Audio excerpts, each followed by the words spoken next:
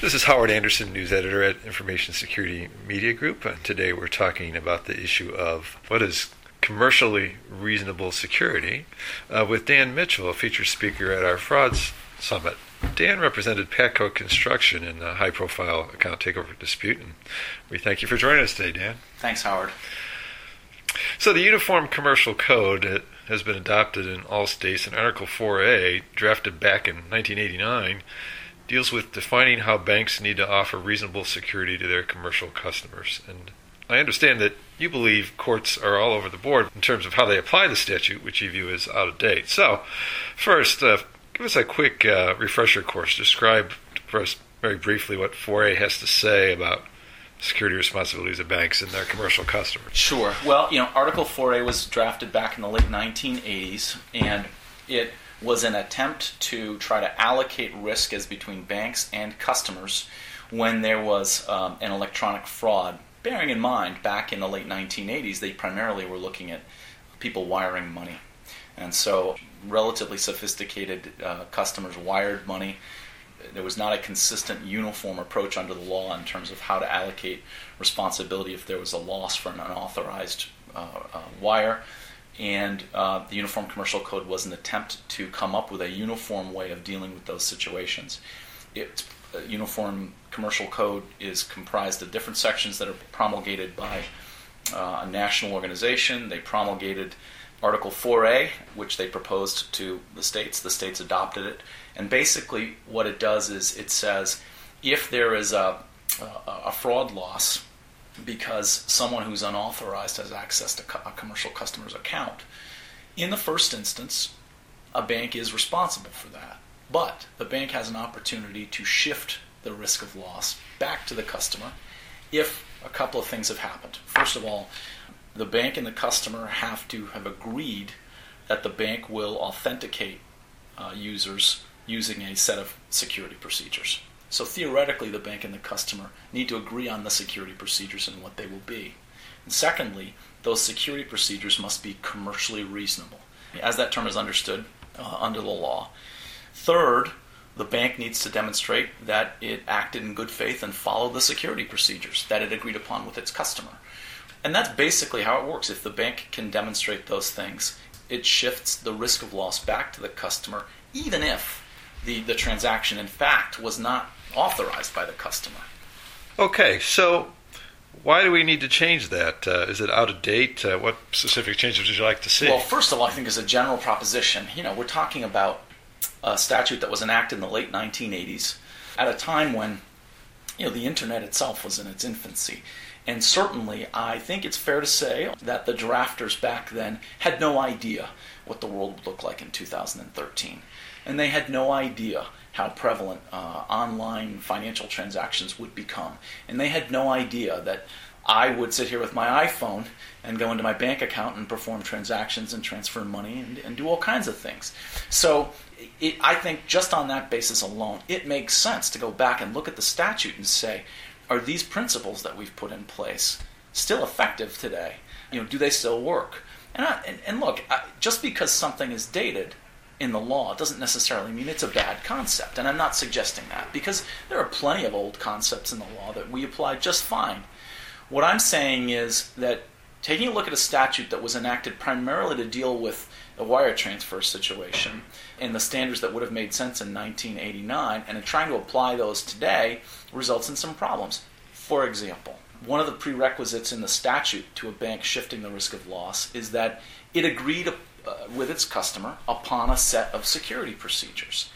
That may have been realistic at one time. That a customer, maybe you were a commercial customer who was relatively sophisticated, and you did wire transfers, and so you went in with your bank and you talked to your account manager and you said, okay, the account manager maybe brought in their operations person and said, okay, well, here are the security procedures we think make sense. If you want to do these wire transfers, this is what you ought to do. And you looked at them and you said, okay, and you agreed on them. That's not what happens today. Typical commercial customer, they go to their bank gives them a form, or more likely several forms, with a lot of verbiage in them. It's like reading, an insurance policy. No one reads them. And maybe those forms describe what the security procedures are. Maybe they don't. Maybe they describe them generally. Very rarely have I ever seen them described specifically.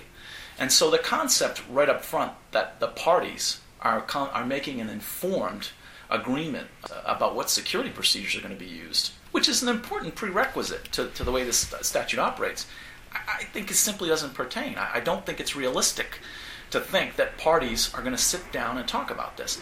And from the bank's perspective on things, they may not want to talk about it. I mean, there may be some things that they don't want to put in an agreement. You know, here are the security procedures we're going to use, and they get very specific about exactly what they do and how they do it.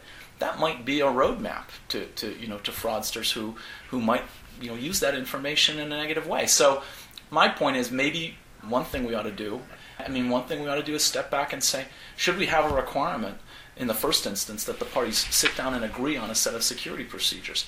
If so, then banks and customers both need to be doing more to understand what those are as a starting proposition. And secondly, I would say, along those related to that, but on a slightly different point as well, I think it's unrealistic, given the sophistication of what's happening out there today, to think that the average commercial customer is going to have any real appreciation of the threats and about how to deal with them. They're just not sophisticated enough. I mean, first of all, most small business, like in my state in Maine, I represented Patco Construction in a case. Patco Construction was, by national standards, a very small company. And, they didn't have a full-time IT person.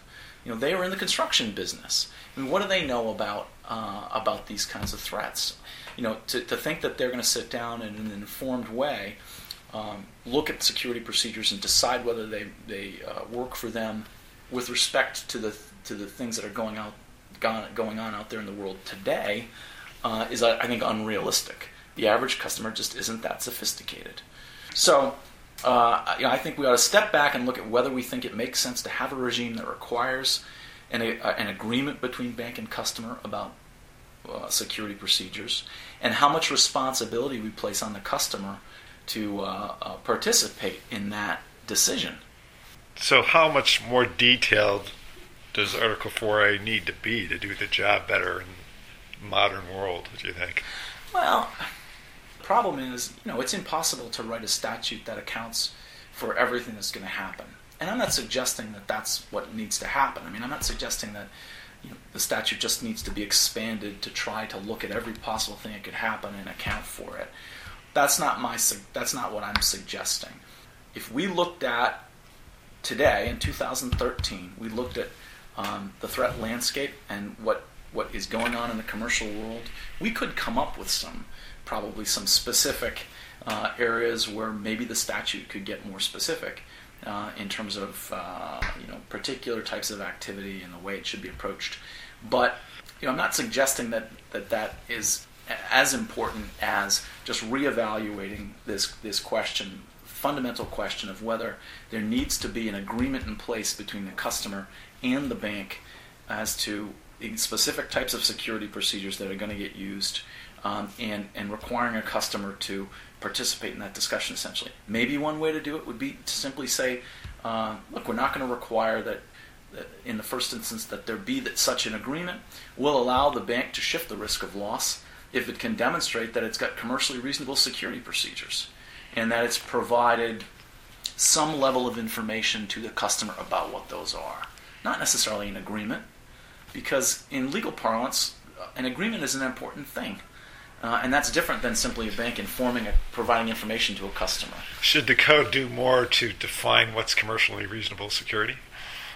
What the code does now, I think, is not bad in that area. It says primarily that a bank needs to look at what its customer is doing, look at the types of transactions it engages in, look at what other similarly situated banks are doing, look at any specific preferences that have been expressed by the customer. And so, I wouldn't say that I see a lot of deficiencies there necessarily. And again, in our legal system, there are plenty of concepts that we express generally in as a starting proposition in the law, and then they get fleshed out more specifically by courts in specific situations. And I don't think that's problematic. So in short answer to your question, I would lean towards saying no, probably not, that it's necessary that the court get much more specific about what's commercially reasonable, because that is going to change in different situations. So what's the main fix then, just to summarize, that you'd like to see? For my purposes, the main fix is to do away with this artificial notion that the bank and the customer, in the first instance, at the front end of this, sit down and come to some kind of an agreement as to what the security procedures are. And also, to the extent that implies that commercial customers... Look, the reason why there's a difference between the way we treat commercial customers and the way we treat consumers is because, and this is not just in this area of the law, but in other areas of the law, there is a supposition in the law that commercial customers are more sophisticated. They're more able to protect themselves. And consumers are less sophisticated, and they need more protection. And that's a primary basis for the distinction between commercial customers and consumer customers. And the notion, though, today that a small mom-and-pop commercial customer, or even a larger commercial customer for that matter, is going to understand the threats that are out there and be able to, in an informed way, participate in structuring the security procedures that are going to be in their account, I don't think is realistic. So I would say, on the front end, perhaps do away with the requirement that there needs to be an agreement. Do away with the implicit requirement that the customer participates in deciding what those procedures are going to be. Instead, have a system in which the bank has to have a set of commercially reasonable security procedures. It should take into account the same factors: the wishes of the customer expressed to the bank, the circumstances of the customer known to the bank, what other banks are doing in similarly situated in similar situations, and a requirement, perhaps, that the bank inform the customer. Not that the bank and the customer have an agreement, but that the bank inform the customer of what's going on. If the customer is not comfortable with it, the customer can still do their banking somewhere else. But then really, put the primary burden in the first instance on the bank to provide commercially reasonable security procedures, which is really where it belongs. And frankly, the banks are in a much better position to know what those are. And do away with this exercise that we go through in these cases where you're looking at, well, did the bank and the customer have an agreement up front about the use of particular security procedures? And did they follow the agreement? It's a fiction that really, maybe in 1989, made some sense because people really did it. But in 2013, in the online banking environment, it doesn't make sense. And then, real quickly, summarize for us how the Uniform Commercial Code gets changed. What's the procedure? The promulgators of the Uniform Commercial Code, the Uniform Law Commission, and the American Law reporters who do this basically are legal professionals, professors, folks from around the country who are expert in different areas, and they meet every few years. I don't know how often the Article 4A people meet or have met, and they discuss proposed changes. And if there's enough momentum to make a change, they'll have a meeting and they will actually issue some proposed changes.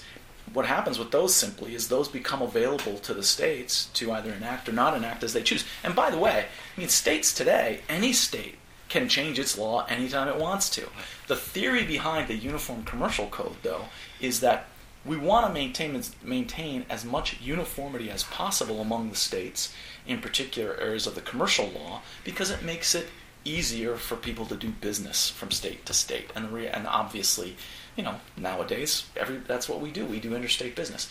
But in any state right now, Maine could go to New York or New Jersey. We're in New Jersey today. New Jersey, the legislature tomorrow could take up a bill and say, we think that agreement requirement doesn't make sense. We're going to take that out.